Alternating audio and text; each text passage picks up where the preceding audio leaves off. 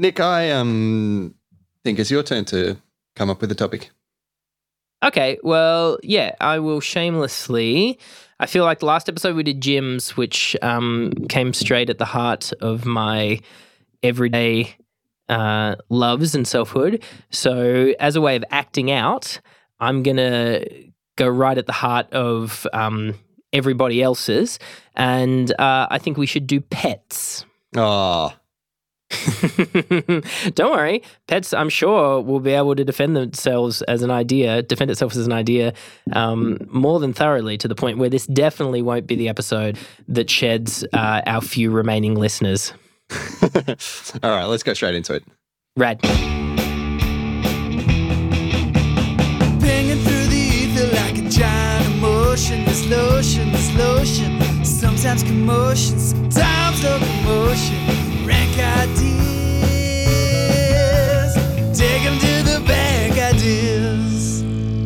Welcome to the Rank Ideas podcast, the podcast where your hosts, Nick Deladovic and Chris Andre, myself. I'm myself. You're played by yourself? Good Yes, casting for now. decision. Bold. Some would say self-indulgent, but I mean, yeah, no one else could nail my particularly high-keening voice. Actually, I have to level with you, Chris. This isn't the original Nick. I was recast by a budgerigar called Neil about 5 episodes ago, and you didn't notice.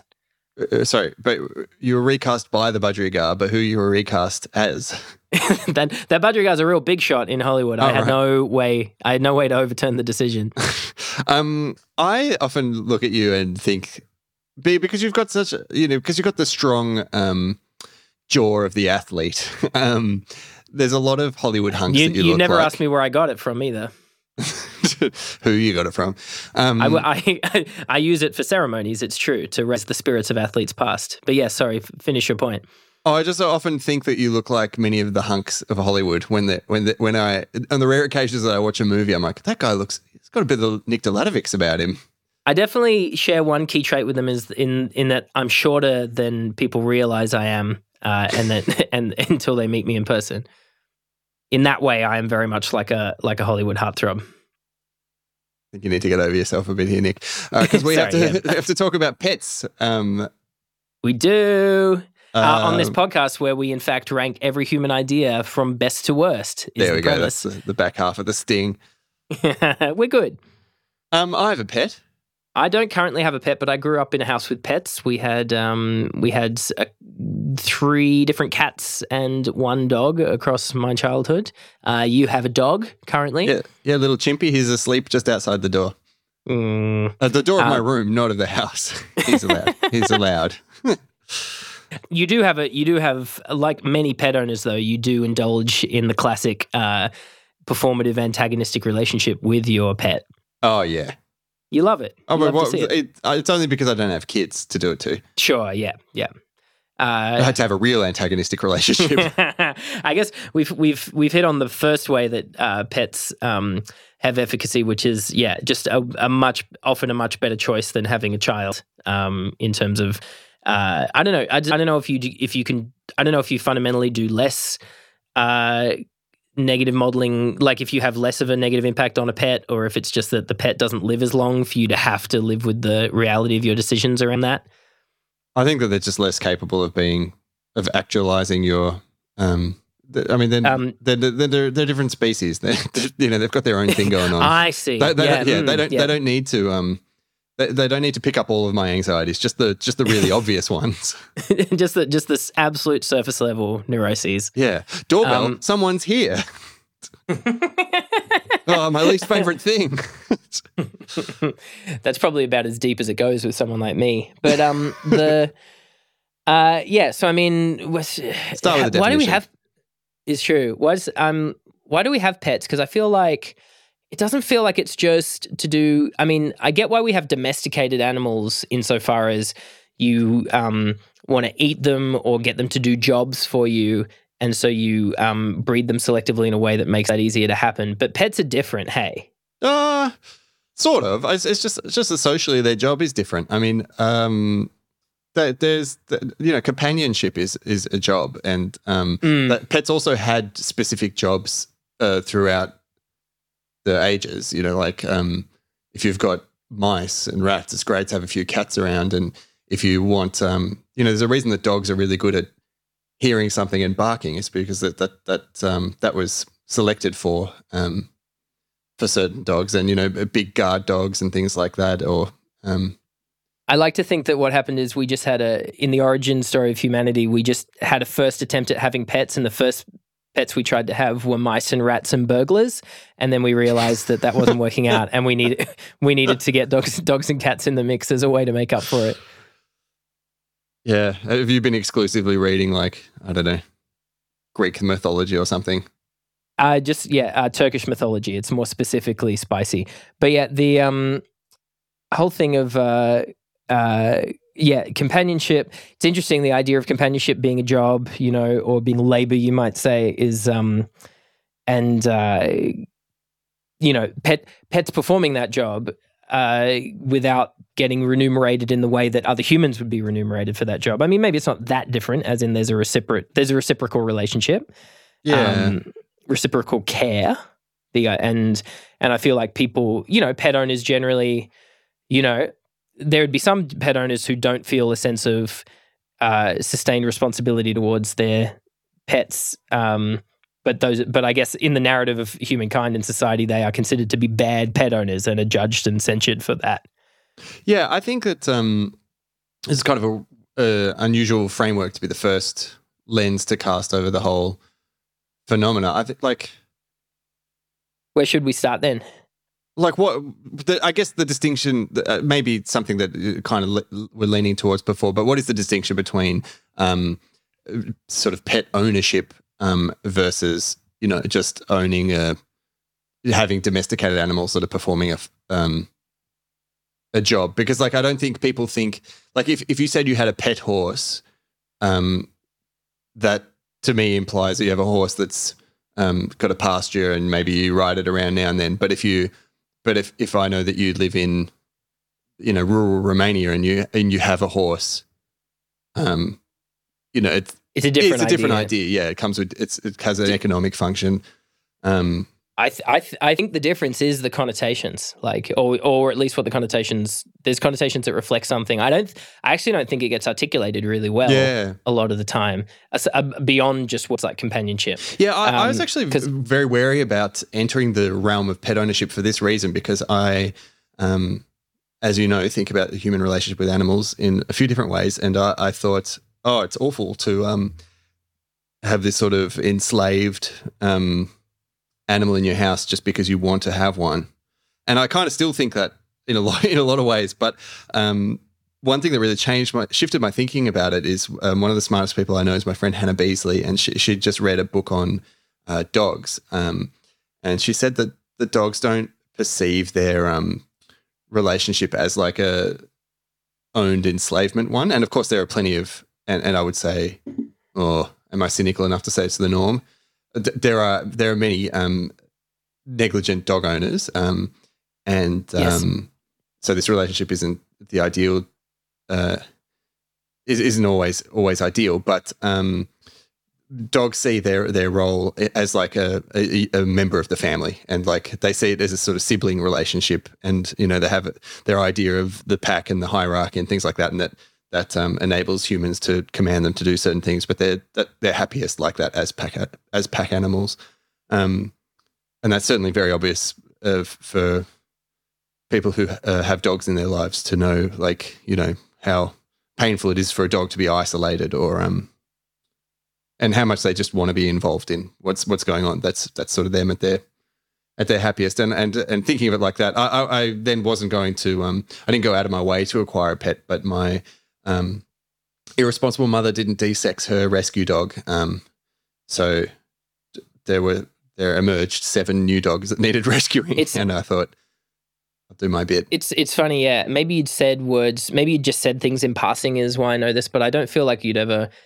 explicitly told me that that's what happened, but I'd always had the sense with Gympie that there was I think there's a particular vibe of pet to pet owner that comes from a specific origin story of the owner ending up with the pet rather than specifically selecting to have a pet. It's like I can't. Yeah, I think right. there's a particular and maybe I'm just taking that intuition from like the amount of pop culture that tells that exact sort of story, whether it's between pets or other human relationships. But the thing of like the sort of like the relationship that starts warily or guardedly and then becomes intimate is like Over indeed time. it has a vibe. Montage of shared And then, experience. it's like, it starts, Chris, Chris at the start, I can't have a dog.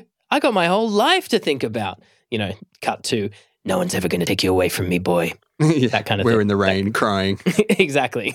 It's like That's pretty much it, though. Like I was like, I can't, even when the idea was floated, I thought I can't have a dog. I don't have a consistent, stable life or anything like that.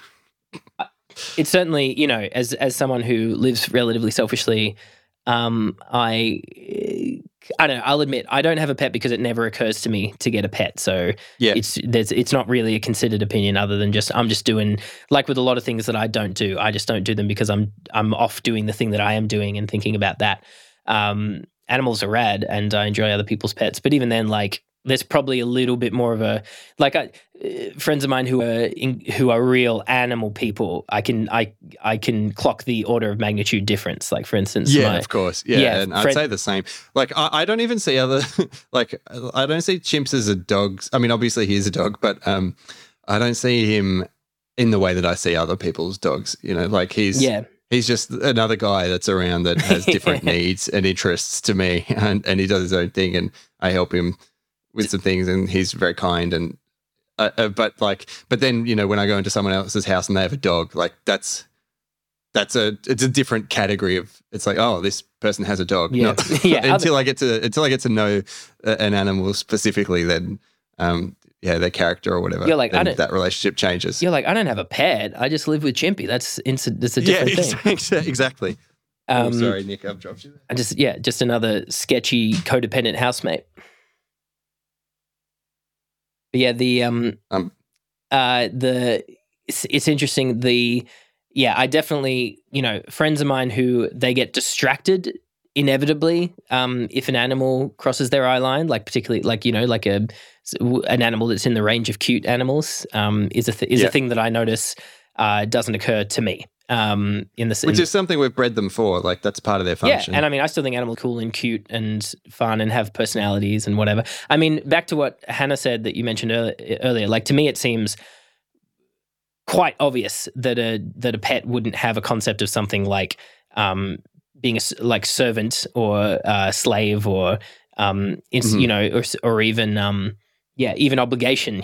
Like how. But even without those concepts, like it's not hard to picture how keeping a certain kind of animal as your own is like potentially cruel to that animal's needs. The thing we specifically if you Tiger King situation or something like that, if you've got a chimp in your house, or I don't know, like there are pets that people have that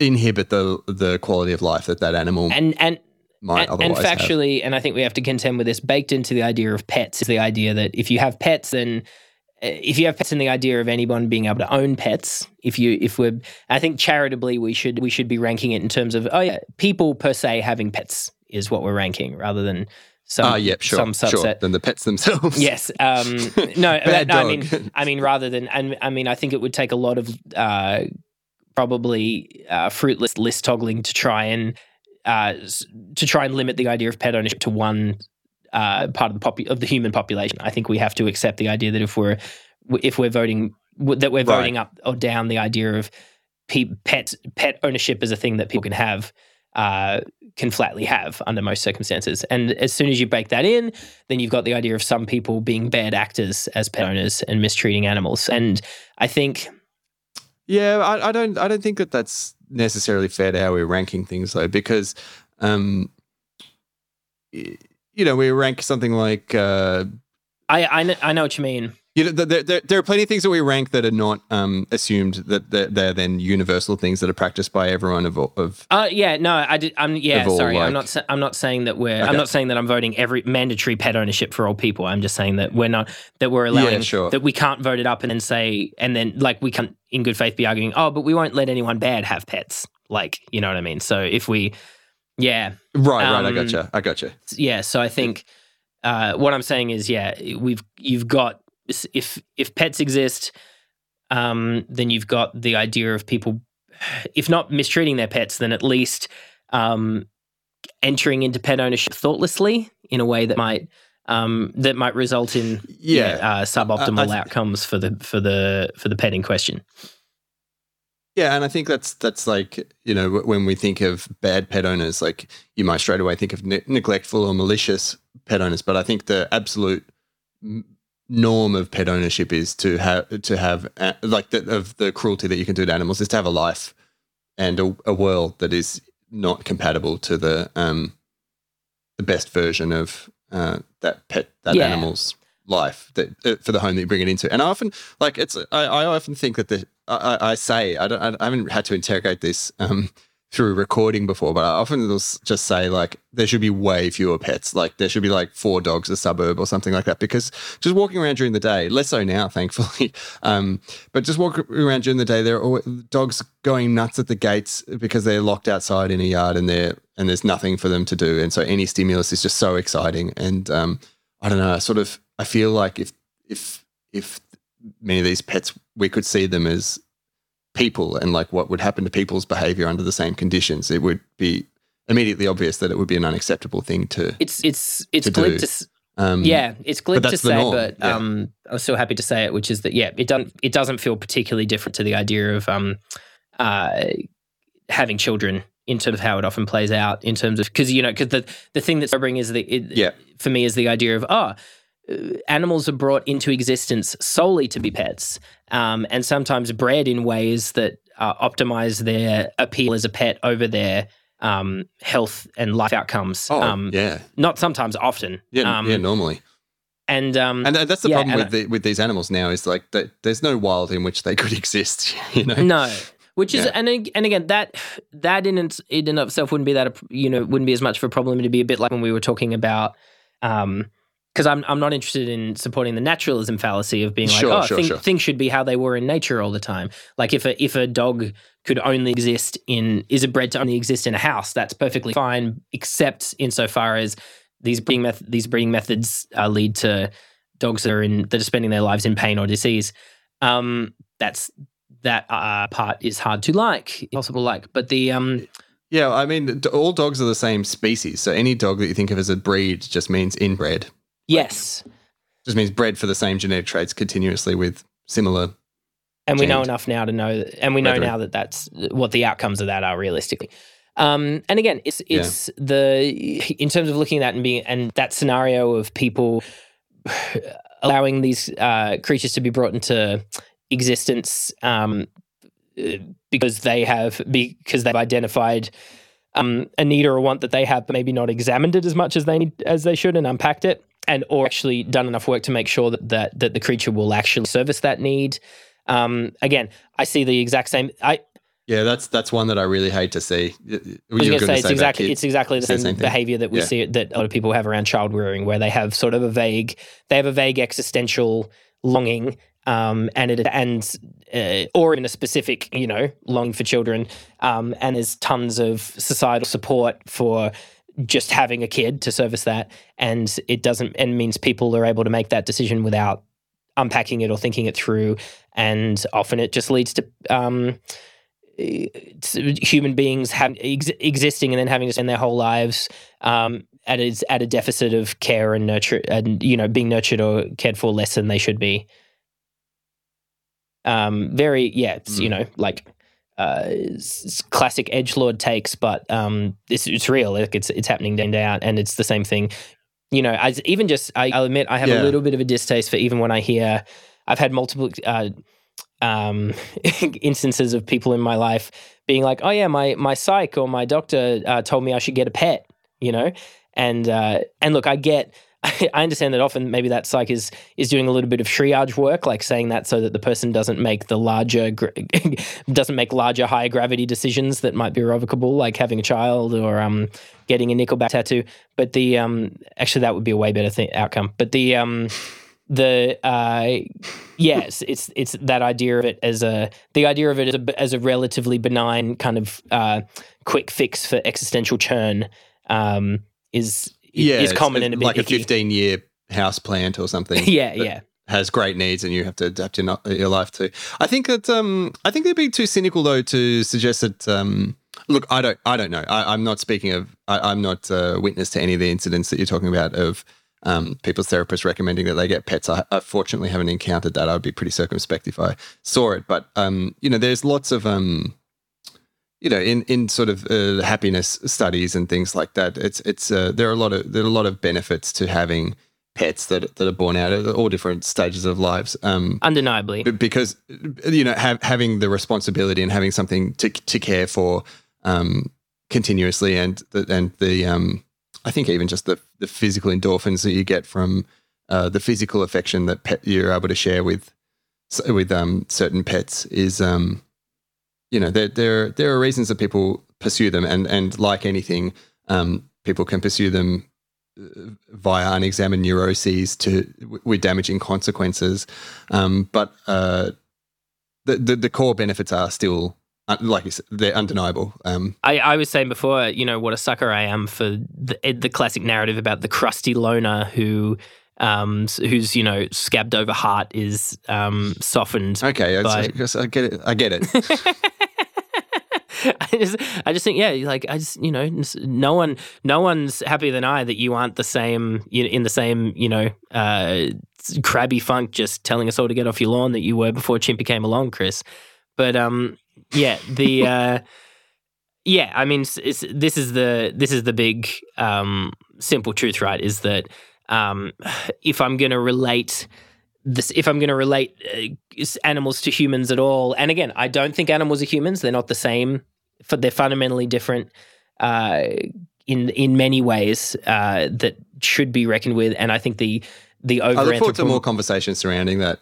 I think it'll come up question, actually. Yeah, I think it'll come up in different topics. But yeah, anthropomorphization will be an idea onto itself, I guess, at one point. Oh, it's awful. It's the worst. It's so common in pet ownership. It's Yeah, and Brutal.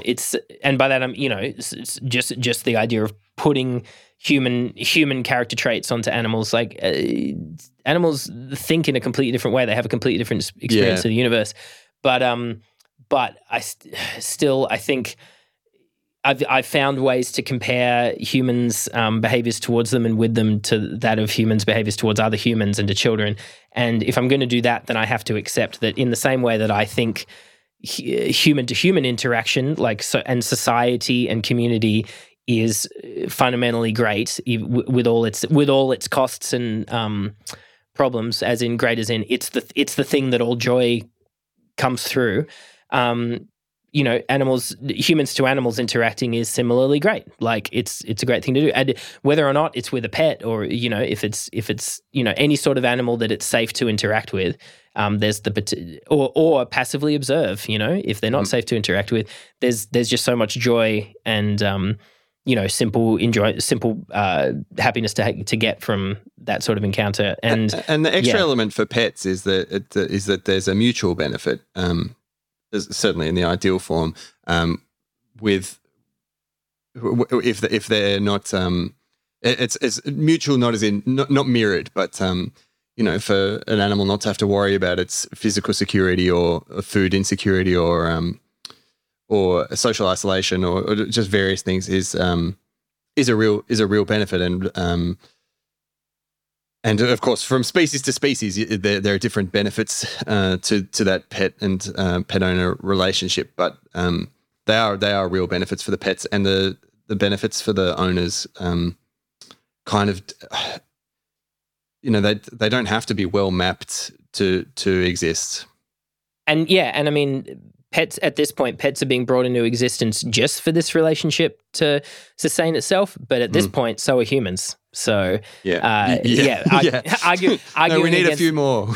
Exactly. We're gonna arguing against arguing against the idea of just these pet animals that have only ever existed as pets shouldn't exist is like arguing that humans shouldn't exist, which I know is, frowned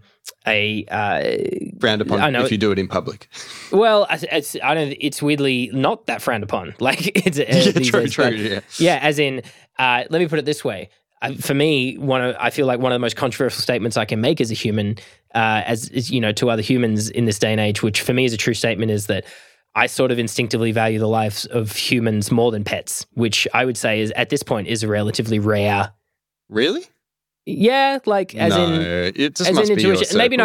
Maybe not That's in not rare.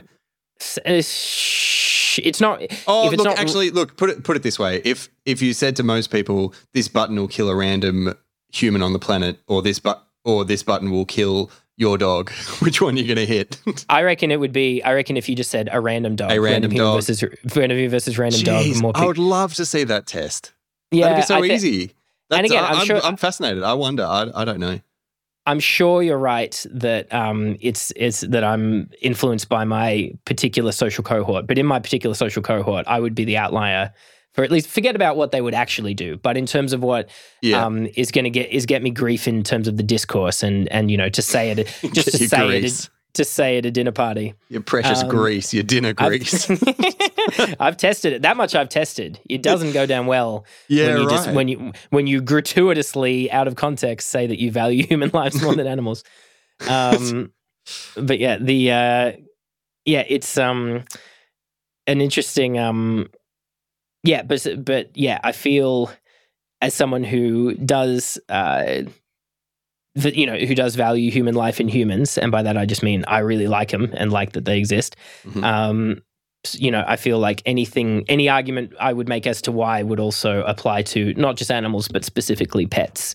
As in, why do I love humans? Because my fellow humans, it's because they're just such a bunch of weirdos. Like they're just this weird specific thing that have all these, they just have so many bizarre permutations of behavior and just and fundamentally have the capacities to surprise and delight. And pets are that too, really. And I think it's a miraculous thing to be on the tail end of. Like pets aren't something that have always existed in human societies, and they are at the we are at the tail end of a huge amount of work and co-evolution to be able to have that phenomena exist. Like, and I notice it all the time in just small things that my dog will notice or respond to in me, and the way in which he responds. Like, they're just so there's such a large language there that's able to be shared between us, which it just isn't between other species because of the amount of time that that we've been cohabiting with each other, and it like right down to like just the craziest things that I take for granted, that he would understand differences in my tone or learn or have taken the incentives to learn to understand them, or dogs can understand like 200 words or something, and I don't know, just like the way he casts his eyes or uses his head like to communicate stuff, and will understand things from me. Those are things that I can't go out and do with even relatively close species like a wolf or something like that. Can't do it all, and it's a real luxury to be able to have that sort of relationship and to share the benefits from that in the one house. It's a really fun thing to exist. And I know it's funny because usually I'm the one of the pair of us that is more resistant to arguments around things being essential or innate. But in the human animal, but I do feel like before the coevolution, before the conditioning, my hunch is that there was a thing that just showed itself, which is like in terms of humans' practical interactions with animals, which is the spontaneous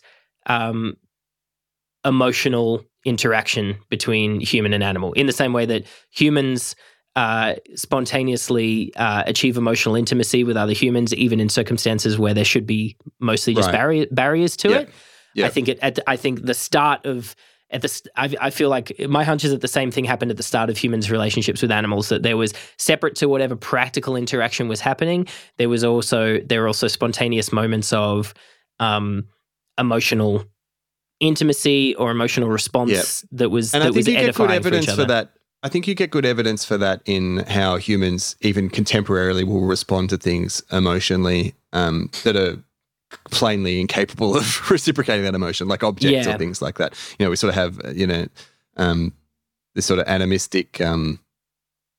What is it where things have their own spirit? Like I think you will often see people interact with things like in a way that transposes a human emotional framework onto those things as though they can have a reciprocal relationship in any way, even when it's rationally clear that that's impossible. That they can't, yeah. Yeah, and so I could see how when you're living in a different sort of natural world to the one that we are now, all those interactions would be like I think the evidence in how people's spiritualities developed, mapped to the natural world and the beings in it. I think that's good evidence for as an extension, an abstraction from that emotional relationship. And it's nice, like, I don't know, you want to talk about a lot of the things that I feel like I like best about humans and about just creatures in the world is the fact that, there is literally the parts of our brains and our functionality that might have started for some type of strict practical purpose, might have developed for some strict practical purpose, and then also resulted in other weird things that didn't have as direct a practical purpose, but are enjoyable and delightful. And for me, the potential for a human to love a goldfish is one of those. It's just and the one thing I would never get into, I feel like a fun thing, a useful thing to avoid in ranking this list is that has come up a few times is the idea of avoiding, like, it's not a utilitarian list. It's just about how great are things versus how sucky are they. Yeah.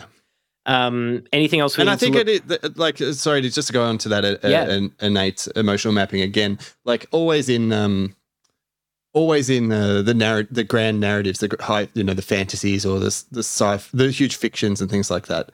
There are always interspecies relationships or not always, but very often interspecies relationships because there's something compelling about the dialogue that can happen and the adaptation to each other. Yes, yeah, really. In a different way. It's novel. Huge agree. Yeah. Anything else that we need to talk about before we rank it?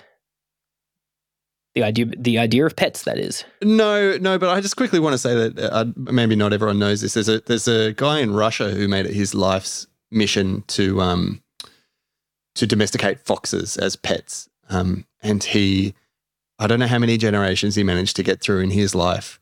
But it was a lot, and it's of like picking certain traits and trying to replicate the process of what would have had to happen with certain other pets that we have, and his work was then picked up by some other.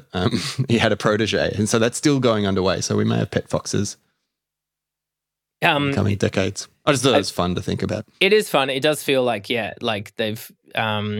It mostly interested me in terms of them picking foxes in particular, which it's hard for me not to assume that they've picked foxes in terms of the intuitions and longing around foxes that has happened through cultural depictions of foxes, like as in there was already an imagined pet fox that they're trying to bring into being. To me, the less cowardly thing would be trying to breed. Trying to domesticate an animal that no one would comfortably think of as domestic, like just a silverback gorilla, like just domesticated silverback gorillas. But although I was thinking about it because I was like, oh, how's Nick going to end this sentence? Because every end I could think of, I was like, I bet you someone's tried to do that. Not domesticated, but I bet you someone's pretended that they already had and it was their friend until it ripped their face off or whatever. Because people have done that with bears, people have done that with obviously tigers and and other great apes. It's a great, I mean the documentary that ends up with the smug naturist getting the face ripped off it's a great subgenre of documentary. Anyone always up for people's recommendations around that. But so I feel like.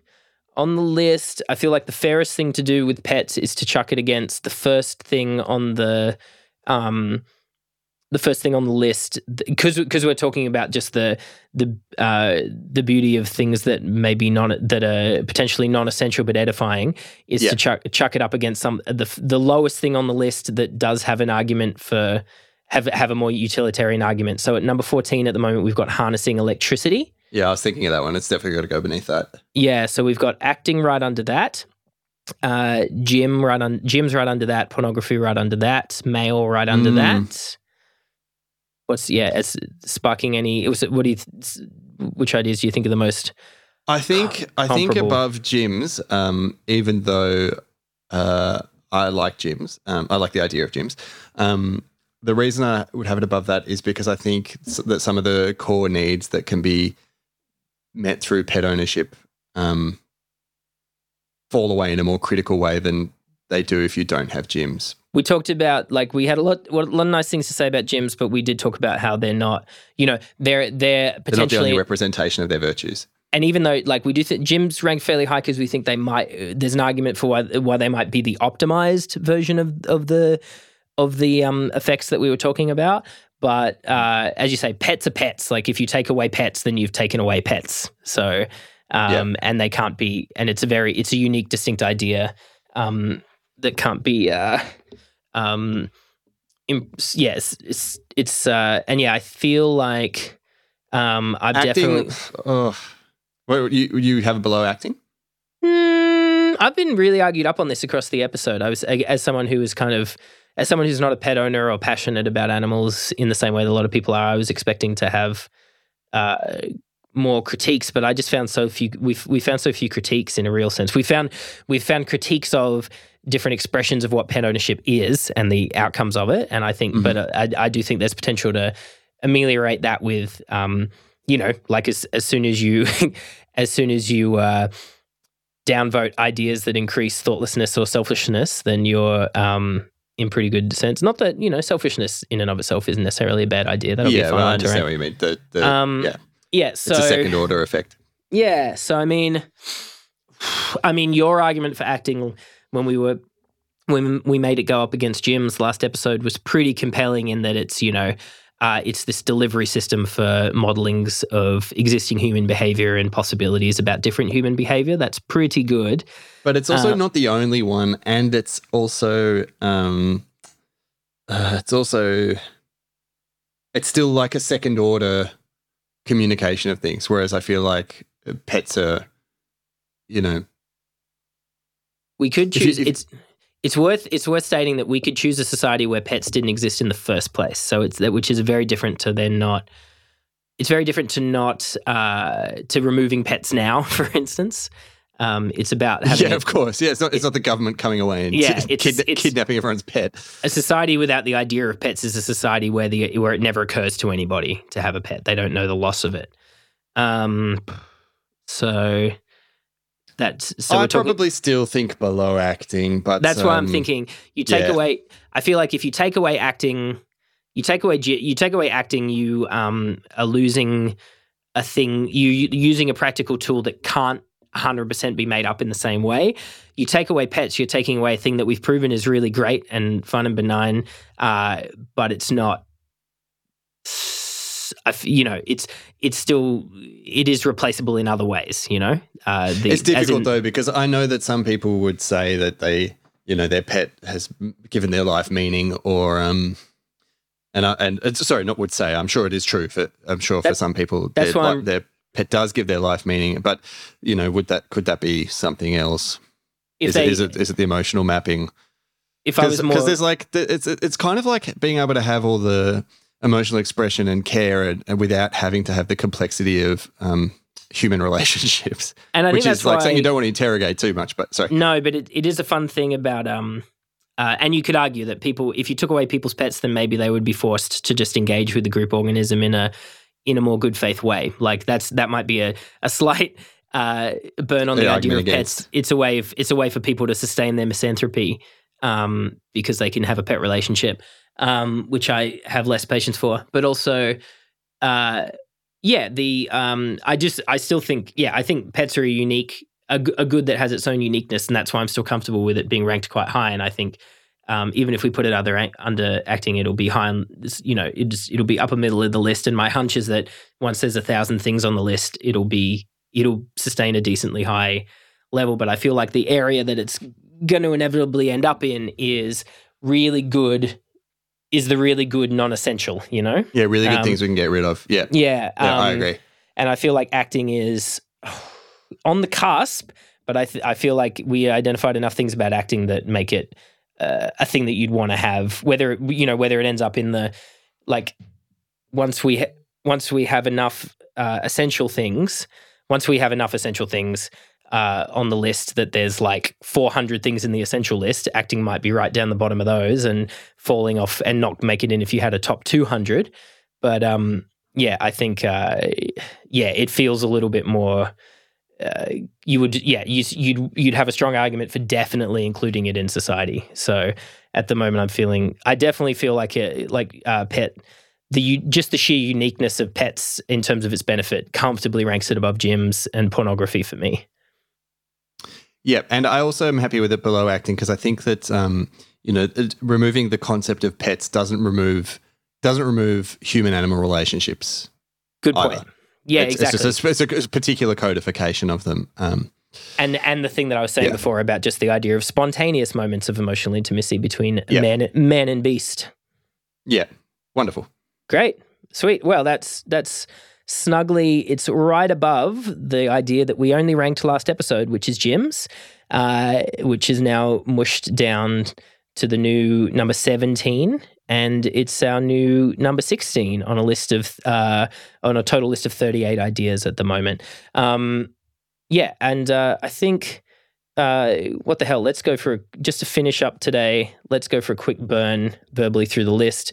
I'll do another update on the Facebook soon, but just for the smell of it. So the list in order now. So starting at our best idea and working down. Number 1, we've got sharing. Jokes, Yep, good idea. Jokes underneath that, story underneath that, generosity, moving down to self-awareness, authority, immortality at lucky number 7, moving, imprisonment, sport at number 10, geoengineering at 11, body modification, lunch at 13, harnessing electricity, acting, now we have pets at number 16, gyms at number 17, and under that we've got pornography, mail, then jobs, then cruises, cheating under that, fashion under that, inheritance, marriage, celebrity, genius, sliding into the poorer section of the list. We've got health, the idea of borders, fandom, the concept of aristocracy. Under that, we've got free will, fairness, debate, faith, fulfillment, good and evil in second last place, and holding fast in last place, we have ideology. I really like how many of the bottom ones are not. They're things that people work their whole lives towards. Yes, yeah. Large swathes of society. I think that's really funny. Just the absolute organizing principle. Yeah, it's well the way you and I laugh at. At the cause of people's. But yes, I knew it would head this way, and have done everything I can to nudge it there.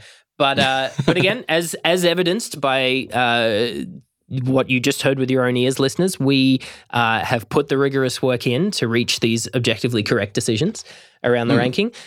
So we've got just over a dozen episodes until our big bumper 50th special episode, end of season 1 episode, and we'll crack out the Viennetta. Indeed, high ranking idea. And cracking out the Viennetta as a whole idea. Yeah.